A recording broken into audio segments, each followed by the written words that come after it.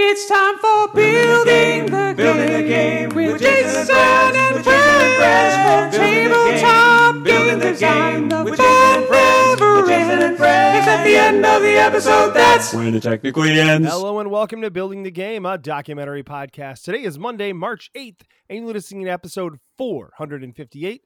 As always, I'm your host, Jason. Today, joined by one of my co-hosts, Jason Kotarski, and one of our new mentees from the Tabletop Mentorship Program. Returning again, we have Jamie Sabriel Flez. Hey, Jamie, how you doing? Hello. Oh, I'm so good. I'm so glad to be back. We're glad to have you. And it's your first time recording with Mr. Kotarski here. Yeah. So apologies to begin with. It's going to be a train wreck because Jason and I are not good together. We are train wreck territory. So we're gonna count on you to keep us on track and moving forward. Okay, cool. Yeah. I figure it's like Highlander. There can only be one Jason. So I'm ready to referee. I'm gonna win. We've been saying that for about 8 years now. So. Beautiful. That's what I'm here for. The original jokes. 8 Awesome. years. That's actually the true number, right? Because It's close to that. I just saw this Facebook memory last week that was telling me that my first game came out and was hitting mailboxes 8 years ago. 8 years ago, and I was like, "Whoa, yeah, that's cool." That's almost as long as I've done anything else in my life. So, yeah, we did. We met right before that game came out when we were promoting it on Kickstarter, and so we've known each other for 8.5-ish on the way to to 9. You nothing has changed, Jamie. The reason I met Jason was I had backed his game on Kickstarter, and at Gen Con, I didn't want to get the game and have to learn how to play it myself. So I went and did a playthrough with him just so that I could learn how to play it. That's when we met. Yeah. So. That's delightful. There's a thing that I do now with other designers where when I really love their game, I'll jump on every opportunity to play it, even though I've tested it and given almost all the feedback that I can give, but I just want to play it, and then I'll buy it and all that other stuff. It's kind of like the reverse of that, the inverse. Where you bought it first and then you just kept playing it. Yes. That's right. Very cool. Well, so when we first started having our last time at the end of every episode with all of y'all from the Tabletop Mentorship Program, we said that we would have you each come back with a topic that was interesting to you, whether it was something that would be a good topic to cover for what you're working on within game design, or if it was just a game topic that you thought sounded fun and you wanted to talk about. Or whatever. And I'm excited to say that we're going to have all of those things based on the feedback I've heard from the other mentees. So today I'm excited because we actually drafted Jason to come on the show here with us because Jamie has quite a few questions about graphic design and working with graphic designers and such for the purpose of publishing Fight Sequence, their game. And I thought, if I'm going to have somebody on that has worked with quite a few different graphic designers, published their own games, hey, I know a guy. So I was like yesterday, I was like, I need you on the show, man. So you said yes. Yeah. This is something it is one of the most fun parts of making games to me. But also it can be one of the most challenging. I'm terrified. Yeah. And I have, I'm pretty ham-fisted in my graphic design skills. I know enough to have the right apps on my phone so I can make decent Instagram posts and I can lay out punk rock flyers for my band, but something that looks at the level of quality in the board gaming space is something I'm just not comfortable doing, especially when it comes to preparing those things for print at manufacturers overseas to professional standards. So it's so important, and honestly it can make or break your game, the look, the aesthetic of your game, I think. For sure. And it's funny, there was a brief amount of time where, not brief, it was the first 2 years of Fight Sequence, where I thought hey, I'm learning enough core graphic design skills and studying, typography casually by reading these articles and all that kind of fun stuff. Why don't I just do the graphic design myself so I can save that time and money? And nope, Save that that's not money, going to but work. not going to save that time. Yeah, Well, that's for sure. I'm also effectively not saving that money because if I were to do the graphic design, people wouldn't buy the game, or way fewer people would buy the game. I should say. I mean, I am very pleased with the fact that I can make very solidly pretty prototypes, but we're stopping it there. I'm not I'm not trying to get it final product ready, which is And why frankly, I have a number of questions for you. I'm sorry, I interrupted you. That's all right. oh, I Let's was do just it. say, frankly, as a game designer, the skill set you just described that you have is the skill set you want to have. Less than that, I can attest, can make laying out prototypes very difficult. And Hmm. more than that, you'll hear a lot of designers tell you will become a time sink because you fall in love with that process, Hmm. which is a cool thing as a hobby. But when you're designing games, it can actually mean that you spend way more time on graphic design than you probably need to.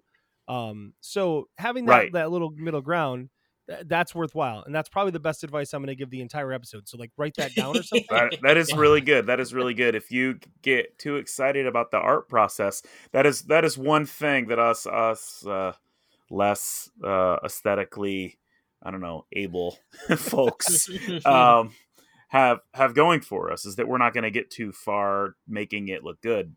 And that is a challenge, I think, for people who are good at graphic design and illustration that are also game designers, is because it can be really easy to polish that turd and and just, and not dig into the work, because you just get there's so many possibilities of how you can make something look good.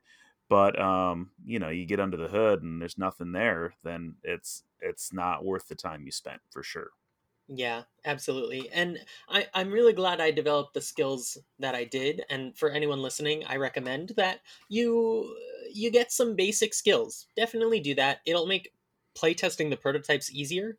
It'll make communicate. I assume it will make communicating with graphic designers easier, but that's one of the questions that I have. And honestly, some of the design choices of fight sequence have come about. Like it's I talk to other designers a lot about how inspiration is cyclical and everything inspires everything else. And some of the design choices that I made for the game for the better came from graphic design choices that I made and feedback that I got on that and stuff like that. And so Mm. I am Yeah. glad that I taught myself the level that I did, and that I'm at that level now for future prototypes and future fight sequence. But I Yeah. also, I'm definitely ready to hand it off and just have someone else deal with it so I can Yeah. do other stuff. That's great. I think there is a difference there between user design and functionality.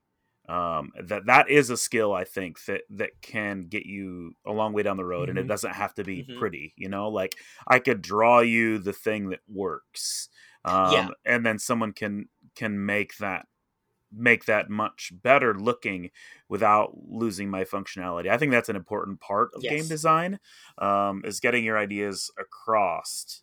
But yes, yeah, for sure. They're different, and you don't often maybe like think of that until you dig in a little bit further and think Hmm. about like what is the choice in the way this is laid out that's going to help me um, have the players like intuitively be able to know what their choices are and know what things Yeah. do. Um, Exactly. yeah, I think that is an important part of game design, but Hmm. um, yeah, but it's Yeah. that finishing. So I want to hear some questions. Let's just do this. Let's go Heck for it. yeah. Oh, I have a whole bunch, but let's start. Let's start at the beginning, the best place to start. How does one find a graphic designer for their board game? How does one find graphic designers to hire that have board game experience? I know that there are plenty of sites, and I've seen the sites, Freelancer and 99 Works or whatever that one is called, 99 Designs. I don't know. And you could just wade through infinite graphic designers and none of them have board game experience. And then if you ask them if they are hobby board gamers, they're like, I like Sorry and Monopoly. That's not going to do it. I want people that have game design experience or have experience working on games. And so far, I know of 2 graphic designers that fit the bill that are hireable, and both of them are booked out for 6 months. And one of them, I wasn't even thrilled with the style. So please help. How do I find a Yeah. graphic designer? Yeah, it's hard for sure. Yeah. The things that I did to start, some of it I got really lucky, like with Green Couch Games. That was born out of me being a game designer and having a game published with Dice Hate Me, and then like having some other connections with other small publishers and getting involved in the Unpub scene, Hmm. and just getting to like see um, who used who did the graphic design on my friends' games. Hmm. Or who was hired by the publisher that I was working with before I started my own company. And Chris Kirkman was the graphic designer for all the Dice Hate Me stuff in the beginning, and he owned the company. And that was one of the things Mm. that really gave him an edge, is that he's talented on very many levels. And he's a really good graphic designer. Yeah, he is. He teaches graphic design at a university as well. So, Got it. so I asked a lot of questions, about what to look for, but like this is something that I did in music. I would like read the liner notes, right, of the CDs to like find out like who played on what and where they recorded and who did the art and who played what instrument and what bands they thanked, like on their Mm. thank you lists. So that translated for me into like very naturally into reading the rule books and the credits and game boxes of games I liked to find out who was who Yeah. I liked the work of, and seeking them out or making those connections at a convention, because it felt a lot smaller back when I was getting involved those 8 years ago than it does Yeah. now. It's a little Um, different now. it is, but Yeah. I think it's still there. There are still enough small companies, and that's probably one of the better places to go, is when you're doing the like read the rule book to find out who they used, Hmm. um because chances are they have not hired a full-time graphic designer to work only for their company. They're working with freelancers. Got it. So uh a lot of the bigger companies are going to have people on staff that are putting everything together, and that's their full-time gig. I know there is an art and design for tabletops Facebook group, that Okay. you can always post and say, hey, this is what I'm looking for. Is anybody interested in this, or anybody have ideas? So those are kind of the two avenues. Publishers that I'm friends with, we've emailed back and forth, hey, who are you using for graphic design? And just kind of sharing that info and sharing those experiences, to kind of get a feel for um, who's good to work with, who's fast, who might be available, those sorts of things too. So networking Gotcha. is a huge part of it, like hearing it through the grapevine. Um, but really, I think that there is something to be said about, like, if you want a good looking game, read the rule book and find out who made that game that you love the look of, and reach out to them. My very first game I published, the illustrator was Jackie Davis from the UK, and I met her because she did artwork for a Dice Hate Me game called Bella the Ball, and I loved it. Hmm. And then I knew that one of the other game designers for Dice Hate Me games, Daryl Lauder, he's the creative director of Greater Than Games now. He was a graphic designer, and we were working together, at convention booths, because we both had games coming out from Dice Hate Me, and I found out that his gig was graphic design. So, like, I just said, "Hey, would you do my game for me?" Because there were people that had a little more experience than I did, that I was already had some rapport with. So that came together really nicely. But it did start with those things, like, who do I like the art of Hmm. from another game, and who do I want to who do I know that would be comfortable with me asking dumb questions? Gotcha. Yeah. Yeah, that's an approach that I didn't super think of. I tend to I see that as something that's a little more passive in a way, or not passive. That's not quite the right word. it stresses me out to be honed in on a small number of options for things like this. It's sort of like when I was trying to do normal people jobs and work, just applying for a job, and every time I got an interview for a job, I was just I was possessed by mortal terror until I heard back either way, because I just hate, you know, waiting for a response from one or two people or like one institution or whatever. Um, but I think that, I have a large enough game collection that I have a lot of rule books I can flip through, so that's probably Yeah. much less of a big deal this time. And I know a lot of independent designers. One of the big issues that I have for that particular strategy is that uh, in my game design community, like in my main one, I talked with Jason about how I do a lot of the online playtesting groups, but I Okay. started with my local group, my local chapter of the Game Makers Guild, moving online out of necessity. And I am one of like maybe 3 self-publishers in the group of over 50 people that are all pitching to big publishers. So I can't ask them, because that was my first thought, is asking all of those friends. The one time from someone else I got a really good recommendation for a graphic designer that I loved. She's busy for the next 6 months. She can't do the game. Very sad. But yeah, I didn't think to look at the rulebooks of the games that already existed. But I have an extra wrench for you. Well, I mean, besides the fact that we can't go to conventions right now, but here's an extra wrench for you. So I have my artist already, and I found my artist. So I really responded to the Facebook idea that you gave, Okay. because the way that I found my artist is first I like blind. So this is another thing about my trepidation towards just like trying to reach out to specific publishers. When I was looking for my artist at first, I looked on ArtStation and DeviantArt, and I just looked up like various fantasy terms that I thought might be related, and I just sort of like essentially cold called artists, and a bunch of them responded. But it's like, okay, cool. It will cost $500 a piece, and I'm ready in 6 months. Does that work? No, it doesn't work. Neither of those things work for me because I'm poor and new. Right. Right. And so I learned quickly that approach was not for me because of the way my brain works, and that's just not an effective strategy for me. So I looked at other sources, and I found a subreddit called Starving Artists, where you can hire artists for whatever small or large scale project you want. And it's the same thing that you were talking about. Like you have to make a post where you have your budget in the title of the post, and then you describe what the project is, what the budget is, what your timeline is for it, and stuff like that. And then I got a whole ton of responses, and then I could sort through the responses and look at all the portfolios, and then say, okay, these 3 people I will get, I'll commission for a few pieces each to see what their styles look like, and see what their styles look like, and then pick the one that I wanted.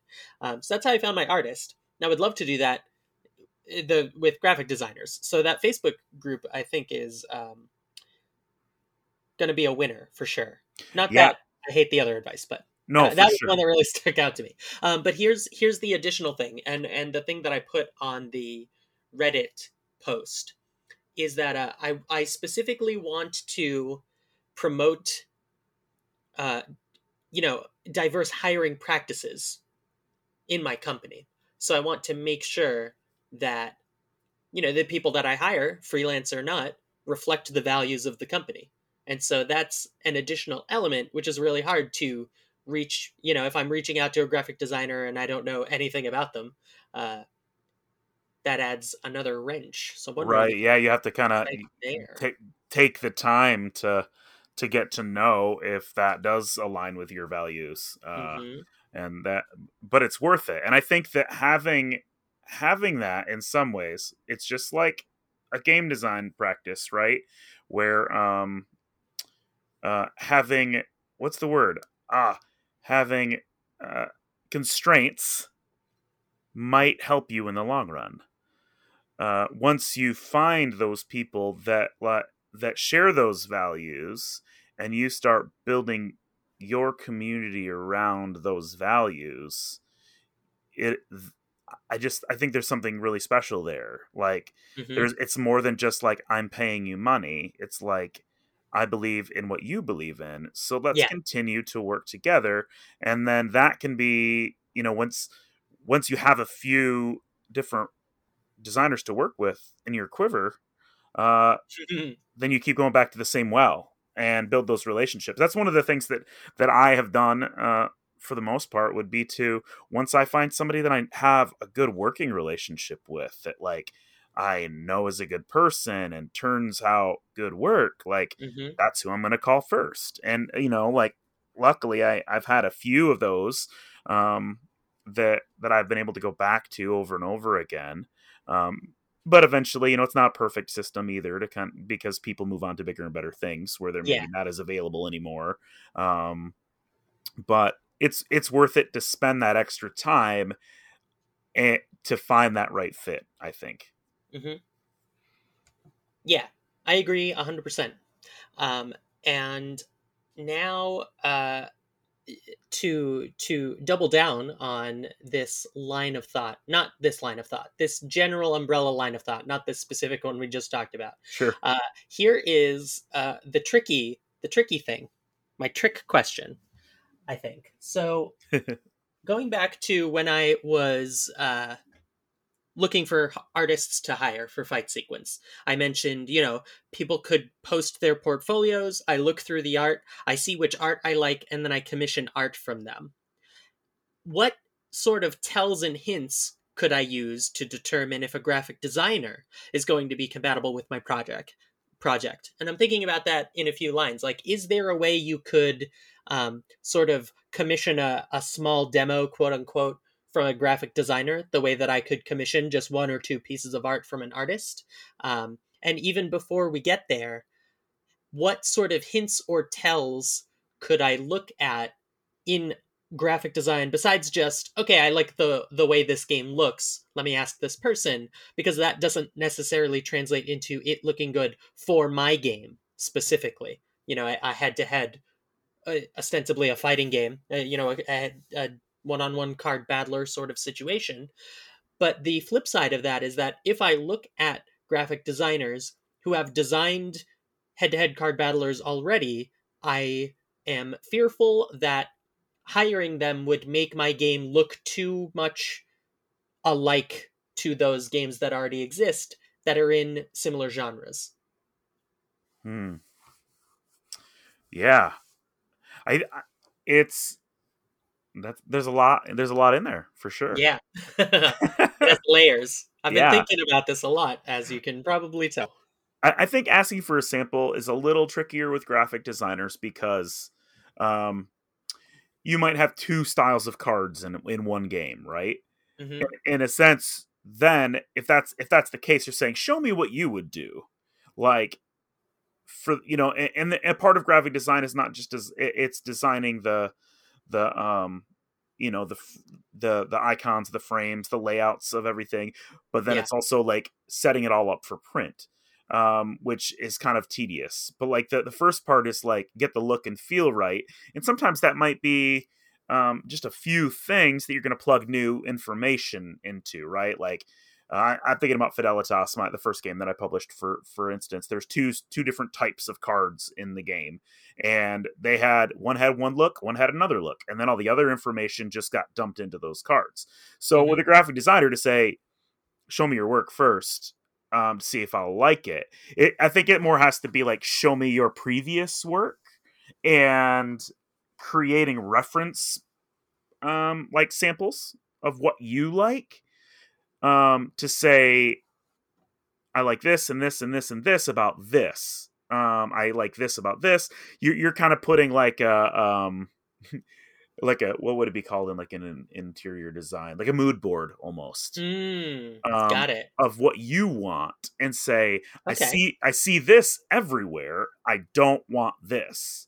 But then make sure that that's not just you trying to be different, because Right. some of the 'Cause there's reasons those games have similar elements is because it's functional, right? exactly. Yeah. Yeah. That's So that's the thing that I have in my pocket for sure. yeah, okay.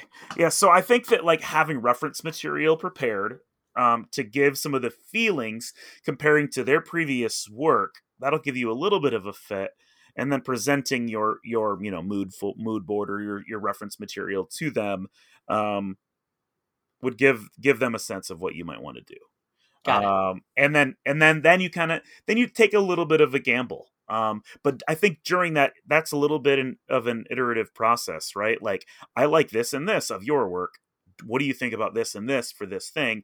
And you're getting that rapport going, and you're seeing how it feels to have those conversations. Is it like, are you beginning to speak a language you can work together through, or is it something else that feels off? Are they not responsive in the way that makes you feel comfortable? Or are their ideas way out of the bounds of what you had in mind? So, like, in the conversations about what is possible without asking them to do work, you're kind of getting to know each other a little bit, and then you decide, okay, I think this is worth moving forward with, maybe. Got it. So it's a little more esoteric of a process, overall. All right. Or I'm just more of a gambler, where, like, I'm just going to be like, I like this and like this. Can you do that? And they say, yeah. And I'm like, well, you seem like a cool person. Let's prove it. Here's some money, like. Yeah, I think I'm just extra nervous because I have very limited funds, as this is my first game. Sure. So, I have a tight budget, so I have one chance. But yeah, I mean, but again, when I was trying to think of the logistics, because I was, imagining basically the advice that I got from my graphic design mentor from my previous session with the Tabletop Mentorship Program was find a graphic designer that will make me a template, as well as, do the getting files ready for print and stuff. So that way when I continue to make sets of fight sequence, I can just use that same template for the cards, because the cards are all going to look the same ostensibly. So for sure, I could just because I plan on making expansions, and so rather than hire a graphic designer to do all the same work all over again every expansion, which is annoying for both of us, I could just get a template and do all that stuff. So I already know that I'm going to be asking for all of the separate pieces, as well as helping me get the files to print. Yes, so absolutely. And when I think about that, and it's like all the different pieces of the card frame, it's like, well, it's weird to ask someone. I mean, even if I was paying them, it would be weird to ask them, like, hey, here's all this money for you to do all this work. Okay, I'm going to go hire someone else because it didn't come out exactly the way that I wanted, even after we discuss and iterate on it. But yeah, I really like the idea of making a mood board, because that will really help, I think, drive home what I'm looking for and what I'm looking to avoid, or at least the visual styles that I'm looking to avoid, not necessarily the elements themselves, because again, some of them might be, required functionality. Right. Yeah, I'm glad that feels helpful. Very cool. So, all right. So my next question on my little list was basically that. We basically covered it in terms of, like, asking about the rules of engagement, in terms of how do you begin conversations with graphic designers? What are the starting steps of hiring a graphic designer? And you definitely touched on a lot of that, just like, build the mood board, get the conversation going, talk about various design related aspects, see if it's comfortable before you hire them. But moving on to more of the nitty gritty stuff, how does paying graphic designers work? Like, when I write up my graphic designer contract, what are common practices? Like, with my artist, I commissioned art in a bunch of, like, in batches, basically. And so I was like, okay, cool. So now you're going to do these 11 pieces. And we agreed on this amount for all of the pieces. And here's the first 30% right now. And then when I get the line art, basically, here's the last, here's the next 40%. And then when they're done, here's the last chunk of it. That's a very common practice when hiring artists. But I've heard that graphic designers work more on a pay by hour kind of thing, like an hourly rate sort of thing. And some will just estimate based on a number of hours. So it's like, cool, I'll do this game for $5,000 paid over however many months, stuff like that. But it's all vague, and I don't know the details. So what are the details that you know? Jason, am I talking too much? Do you have anything to say about this one? I know you've done some of this before. Yeah, no, this is actually something where I feel like I could give some thoughts. So with when it comes to how you pay people, I usually try to have just a pretty upfront discussion Mm-hmm. about what they're comfortable with, right? And I usually will say things like, hey, like I need to know like what's the best way for you to build. Like I there's a graphic designer / artist I'm working with right now on a project. And she's great because she say, if it's a little thing, let's just charge for a piece. But if we're going to do something ongoing, let's charge by the hour. And here's what my hourly rate is. um and I I think that as long as you're upfront and you kind of when you chat about it, what they're comfortable with, that's really important. But the other thing is, and I've told people this before, like, hey, listen, what is your hourly rate, or what would you charge for this? And like you said, when you reached out to these people on DeviantArt and stuff, oh, it's going to be $500 an art piece. I reached out actually on a project I worked on. I reached out to someone and said, like, hey, I really like your art. What would you charge for to do just a cover for this little game I'm putting out? And they gave me a price, and I said, I am 100% sure you're worth every penny of that. This game is not worth every penny of that. So I'm gonna pass, but hey, I'm gonna keep it in mind in the future if I'm gonna do a game that's gonna be more. And and they were like, oh, let me, I can be flexible, and like I don't want people to work at a rate that they're uncomfortable with. Right. So I just try to be honest and say, this is my budget. And I think that if you say you set aside $2,000 or $3,000 or $5,000 whatever dollars for your budget, to be upfront with a graphic designer, say, here's the things I need. What do you think the rates are? And if they say, what's your budget, be honest with them and tell them what your budget is. Mm-hmm. Because some people, right, will say like, oh, that's your budget. Yeah, that works. Right. Other times they might say that's, I would normally do it for more than that. Or, um, you know, I think that it's got to be an open dialogue. And understand that everyone charges different rates, and Yep. everyone is entitled to charge whatever they want, right? Yes. And as long as you're respectful, there's no reason you can't tell them no, right? And say, oh, that doesn't work. One of the thoughts I did have for the graphic designer in the mood board idea, like, so one of the games that I'm working to hopefully self-publish here, the artist we're working with, she's also a graphic designer, but in the art stuff we're working with, I gave just like super specific references of like, here's the thing that I'm going for. Like, here's a specific vibe I'm going for. Mm-hmm. And then here's some things that I kind of like. I kind of feel like to go with it, kind of that mood board style. And you can absolutely do that with graphic design as well. I think that's a fantastic suggestion, Katarsky. And hey, let's remember providing that. Remember that I had something to offer today. I would even suggest that, like, one of the things that Rob, the old co-host of the show, used to do was at Gen Con, you'd walk around and people would give you promo cards, right? Mm-hmm. Every kind of promo card you could ever think for any game. And most of us just threw those away because if it's a game you didn't have or you didn't want, you didn't care, right? But Rob kept every single one of those that he got. And I even gave him ones that I would have that he didn't have, because he would take those, and whenever he went to work on graphic design for one of his games, he would pull that stack of cards out and say, what do I like and what do I hate? Right? Mm-hmm. What could I possibly pull from? And so I think, looking at other games in the same vein, and like Jason said, looking at what the functionality needs to be and saying, okay, I don't like the way they did this, but here's why they did it. Could we achieve that in another way?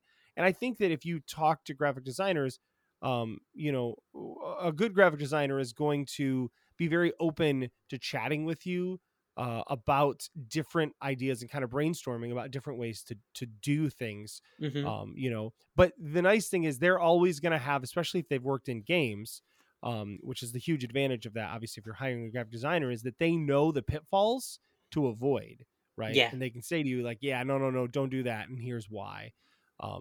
So also take their advice, if they know what they're talking about. Oh yeah, for sure. I think one of the other things just to add on, like in the specifics, is you really should like make a spec sheet of exactly what you need, Mm-hmm. down to as close as you can, to every piece. If you're getting ready to hire a graphic designer, your game is ready to go. It should be totally 100%. Like playtesting is like almost there, except for like blind testing for like when you're testing for the actual graphic design. But like the game should be ready to go. And then you should know exactly, I need 2 different card frames, 2 different card backs. I need 7 different icons that are going to be mixed up within those. I need the rule book, which I think will be about 12 pages. I Mm-hmm. think that I need the box cover and back. I need Kickstarter graphics. And this is what I'm expecting from my Kickstarter graphics. I need the game set up for print. I need, if everything goes well, I would like to hire you, for this chunk in the beginning, but then if things are going well, I might want to commission you for this and this and this, because these are stretch goals I'm considering. And here is my timeline in general, right? And like the when you pay and how much you pay up front, definitely the deposit, and then when they meet certain milestones is significant. Nobody likes to work for free, Right. and not and like that's a motivating factor. I got to get this done by this deadline, then I get paid. Mm-hmm. And it just gives everybody something to work with, and what you need, and they have a clear idea of the scope of your project and what they're getting into. Because if sometimes I've heard stories of people saying, oh my gosh, I'm in this and now it's too much, like I'm halfway through and this is way more work than I expected. So have a really good grasp on specifics of what you need going into it. Yep.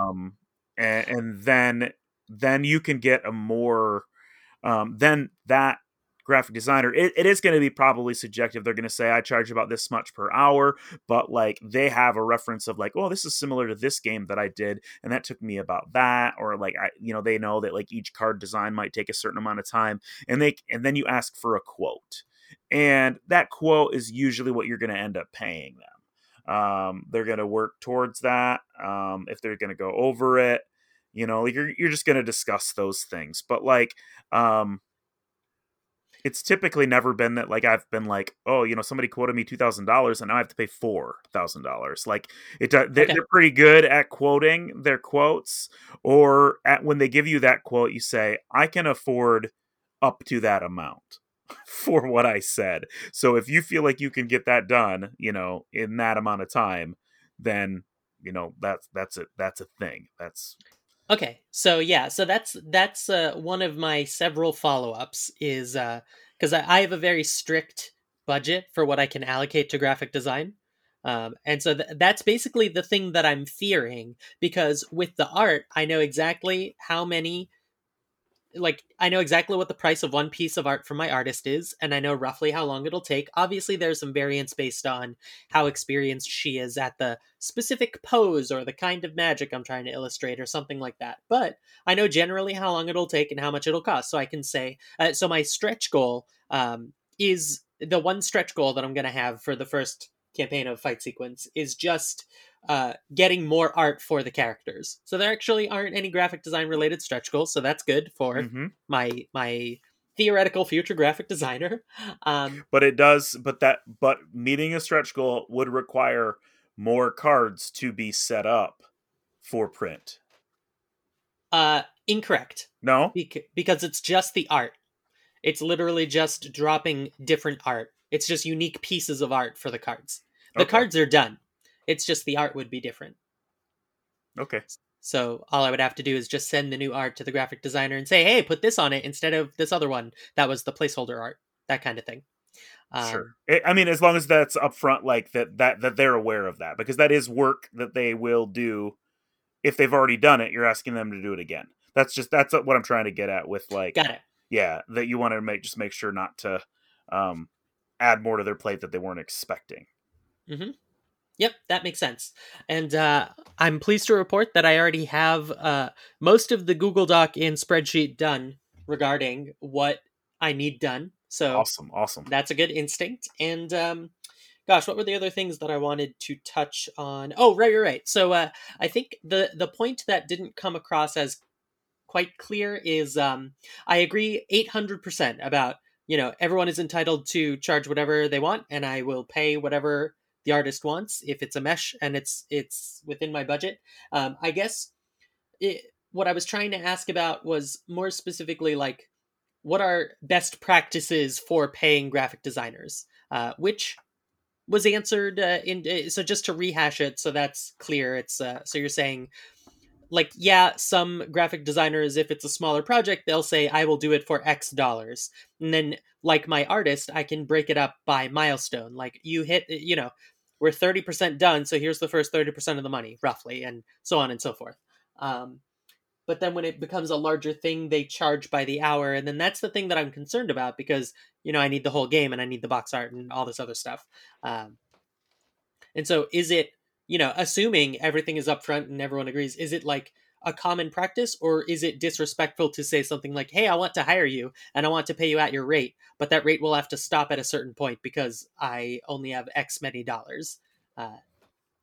Yeah, I've never really run into that situation. I've usually like when I've asked for a quote,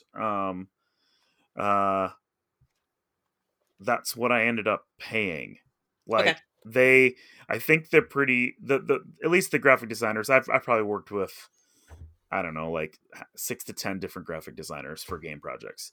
And it's usually like if I am clear about what they need, they tell me about how much that's going to cost. They're figuring out, they know what their hourly rate is and their workflow isn't like enough to give you a pretty solid price. Okay. Yeah. So then you kind of agree, at least in my experience, there is a way to agree to an amount at the end of that. Like what would it cost for this? They say, I think that would be about this. And you're like, all right, well, I can pay you that. But can we agree that if we get close to that, that it's not going to cost me a whole, unless I'm asking you to do stuff that we didn't agree to. Like, is that your price kind of a thing? Yeah, I have all that in the contract that I have written up. Oh, nice. Or at least the piece of the contract that's ready to go because, the specific numbers I don't have. Yeah, the contract thing you mentioned is I have never presented an artist with my own contract. I have always said, what do you like to use? And some of them send me back like 5 sentences, some of them send me a really official contract. So it's kind of like one of the things I've done to like make them feel more comfortable is that like, hey, I value you and your needs. And then I kind of get a sense of what their expectations are as well. So there's nothing wrong with having your own. I'm just saying there's another approach there too. Or you could say, here's my contract. Do you have one that you like to use? And then you get a sense of like, how can we put these ideas together to make both of us happy? Are we both hitting the same main ideas? Or even just saying like, here's my contract. Let me know if there's anything you need added to it to make sure you're comfortable with it. Yeah, I agree with everything that you said, and that's exactly my approach. That was not made clear. I did a lot of research on how to write contracts, how to structure contracts, all that fun stuff before I hired my artist, so that way I could make sure I'm showing the artists that I hire as much respect as possible. And that's fully my intent with the graphic design as well, where it's like, hey, I have this. And so I'm coming at it from the other side of the coin, I guess, where having those expectations is really, really important. So everyone's on the same page. And I like to present my own expectations and I say, this is what my expectations are. And we can discuss them if you want anything changed. And my artist read the contract and she was like, nope, everything's good. Let's sign it. But I'm definitely open to changing any part of it for any reason. No, that's great. Yeah, it sounds like there's a lot of openness to like collaborative spirit there to make sure everyone is happy and everyone is held accountable to what they agree to. And I think that's just, the purpose of a contract is just that, right? It's like confidence when you're getting into something that like you don't know this person in real life yet, or it's the first time, or they're not really sure about your experience, or you're not really sure about their experience, but at least you have something guiding the relationship at that point. Yes. And that's essentially what you're doing is there's a relationship there. That's at the heart of this kind of work. So it's like a security net for those what ifs and those things you don't want to go bad, but have. So there's always fear in any new relationship, and it's good to start on the same ground. Yeah, that's all of that is basically my mindset. That's the foundation that I want to come from. Is just like the guardrails are here for us to be comfortable, so we don't feel like we're going to drive off the cliff. Yeah, that's awesome. All right, those were all of my main questions answered. All right, Look at that. cool. I don't know if we can get through them. Can I give you a freebie? One other thing. Tell me everything. Oh goodness. So tricks that I like. Well, not tricks. I'm going to come back to that one. The trick that I like. But the thing I have in mind. I'll give you a freebie, but later. But first, listen to the other stuff first.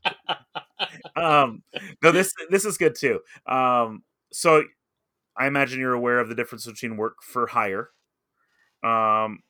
where you become the owner of what they created at the end.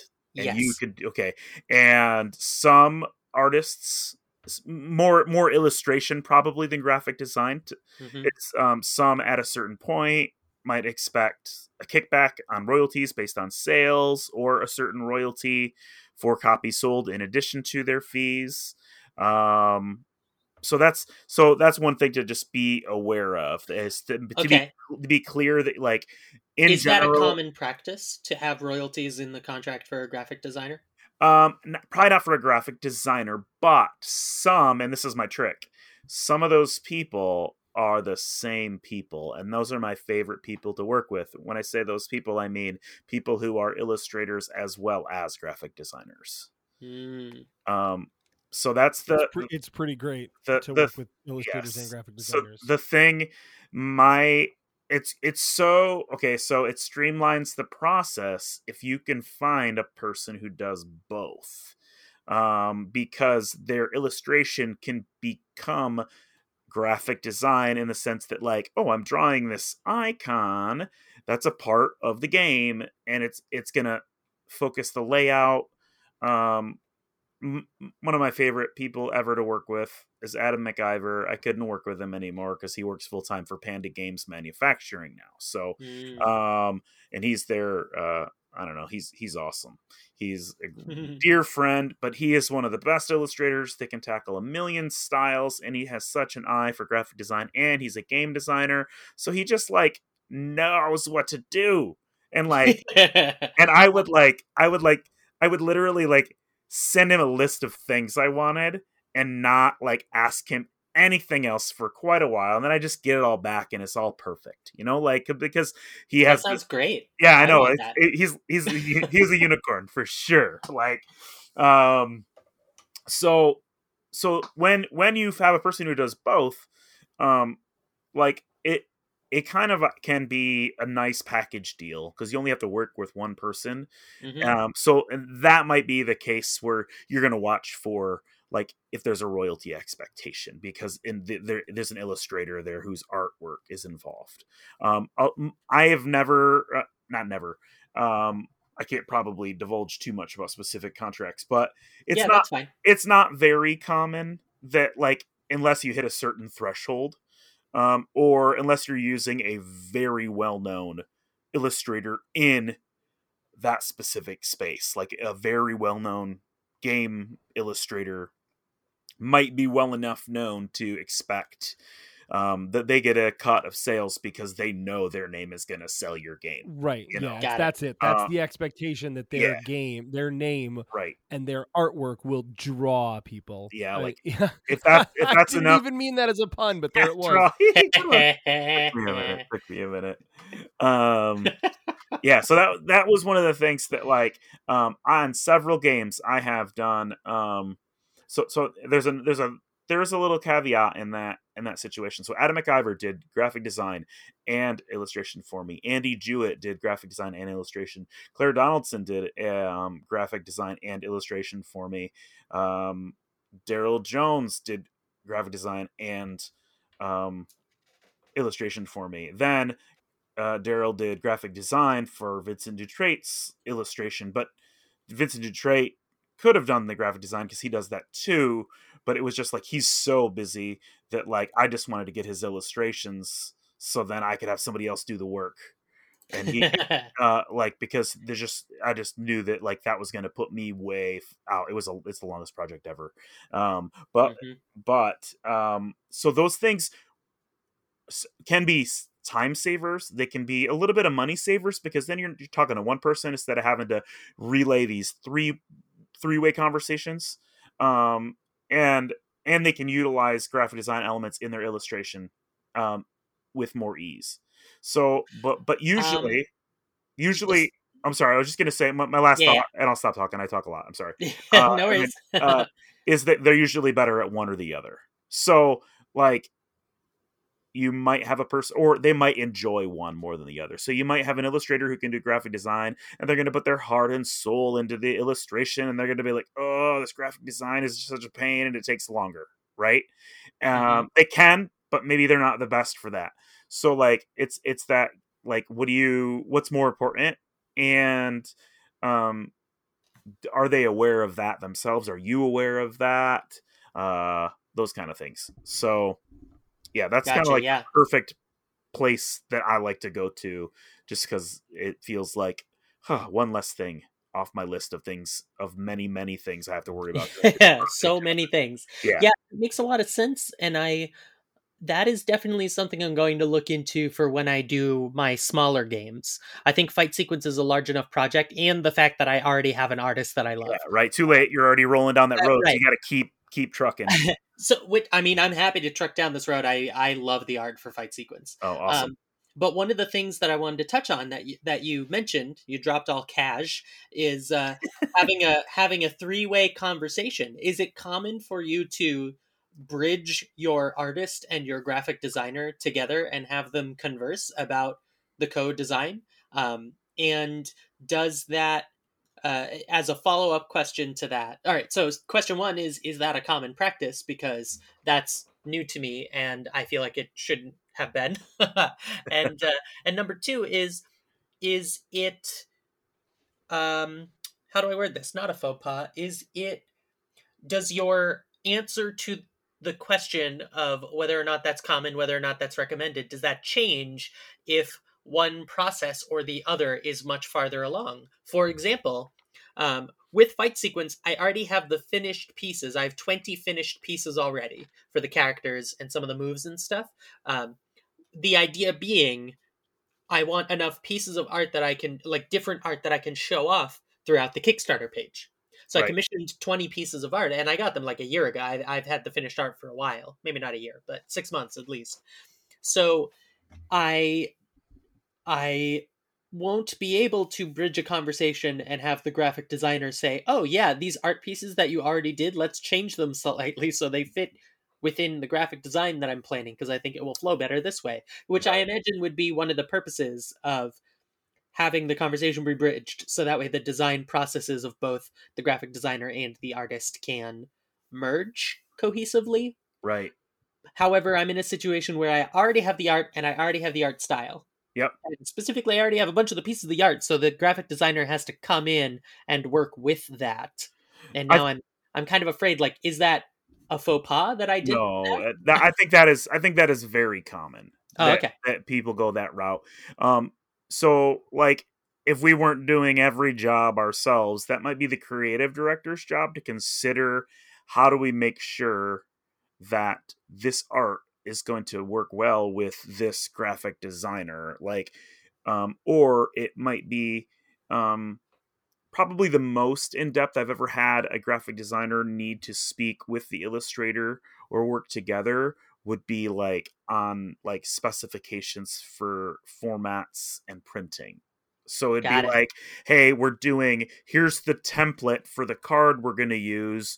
You can use this half of, like the, so if your spot illustration would fit roughly in this orientation, that would be great. Those kind of things really are probably the most that they're going to have to go back and forth on, or to make sure, hey, for print, I need this saved in a certain way.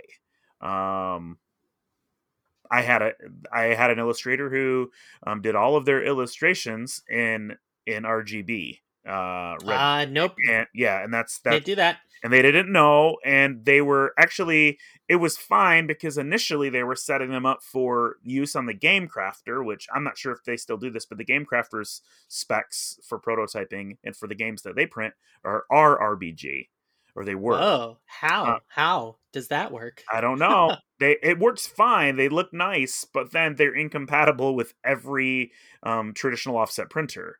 So then somebody had to go in and convert them, and they're like, okay, so like we can probably convert them and they'll still look good, but like the colors will probably transform a touch. It might be a little lighter or a little darker kind of a thing if you're changing to CMYK. So in that sense, like those might be a good conversation to have to a graphic designer, like, because I didn't know that in the beginning. And this was a game that I picked up that like somebody had already done the graphic design. They'd already printed copies for their friends from the Game Crafter, never really sold them. And I just I came up with a new name. I developed the game a little further, but I used all of their art and graphic design they had already done. I just had to have somebody, a pro, come in and like convert it. So like having somebody who knows the technical expertise, usually a graphic designer, because illustrators, like Vincent Dutrait, for me, he hand painted with I don't remember what he used, oil paints. But he did them by hand. He did everything by hand. So then he scanned them in, but he knows how to save everything because he's worked in the gaming industry for years. Gotcha. So the communication issues are it's helpful to have them on board at the same time, but it's usually not a deal breaker. It usually can be fixed if there was an error, right? Gotcha.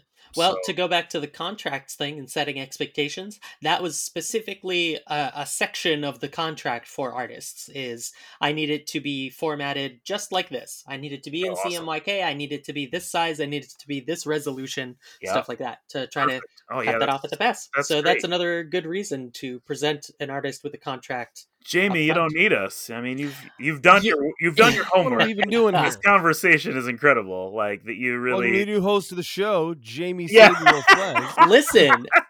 Listen. I literally dreamed that I became a co-host of the podcast. That was a dream that I had last week. That I became a rotating co-host after my stint as a mentee was done. Well, you never know. Dreams can come true. Awesome. I would like to pretend I think that far into the future when it comes to this podcast, but as Mr. Tarski can tell you, I do not. Well, you did ask him yesterday, and as luck would have it, it worked out. He's persistent. I asked him yesterday to be fair because someone forgot to message me back about their topic. Listen, I don't want to bring that up, but who? Who? It was me. It was there's just too many behind the curtain conversations that are happening right now. I'm feeling uncomfortable. we're letting the builders in on all of our secrets about how organized we are. I think that by 458 episodes, they know by now. Yeah, they've figured it out. Yeah, I've been pretty transparent about that. Yeah, I was gonna say I like being transparent because literally everyone else is this disorganized as well, and now they can feel more okay with it.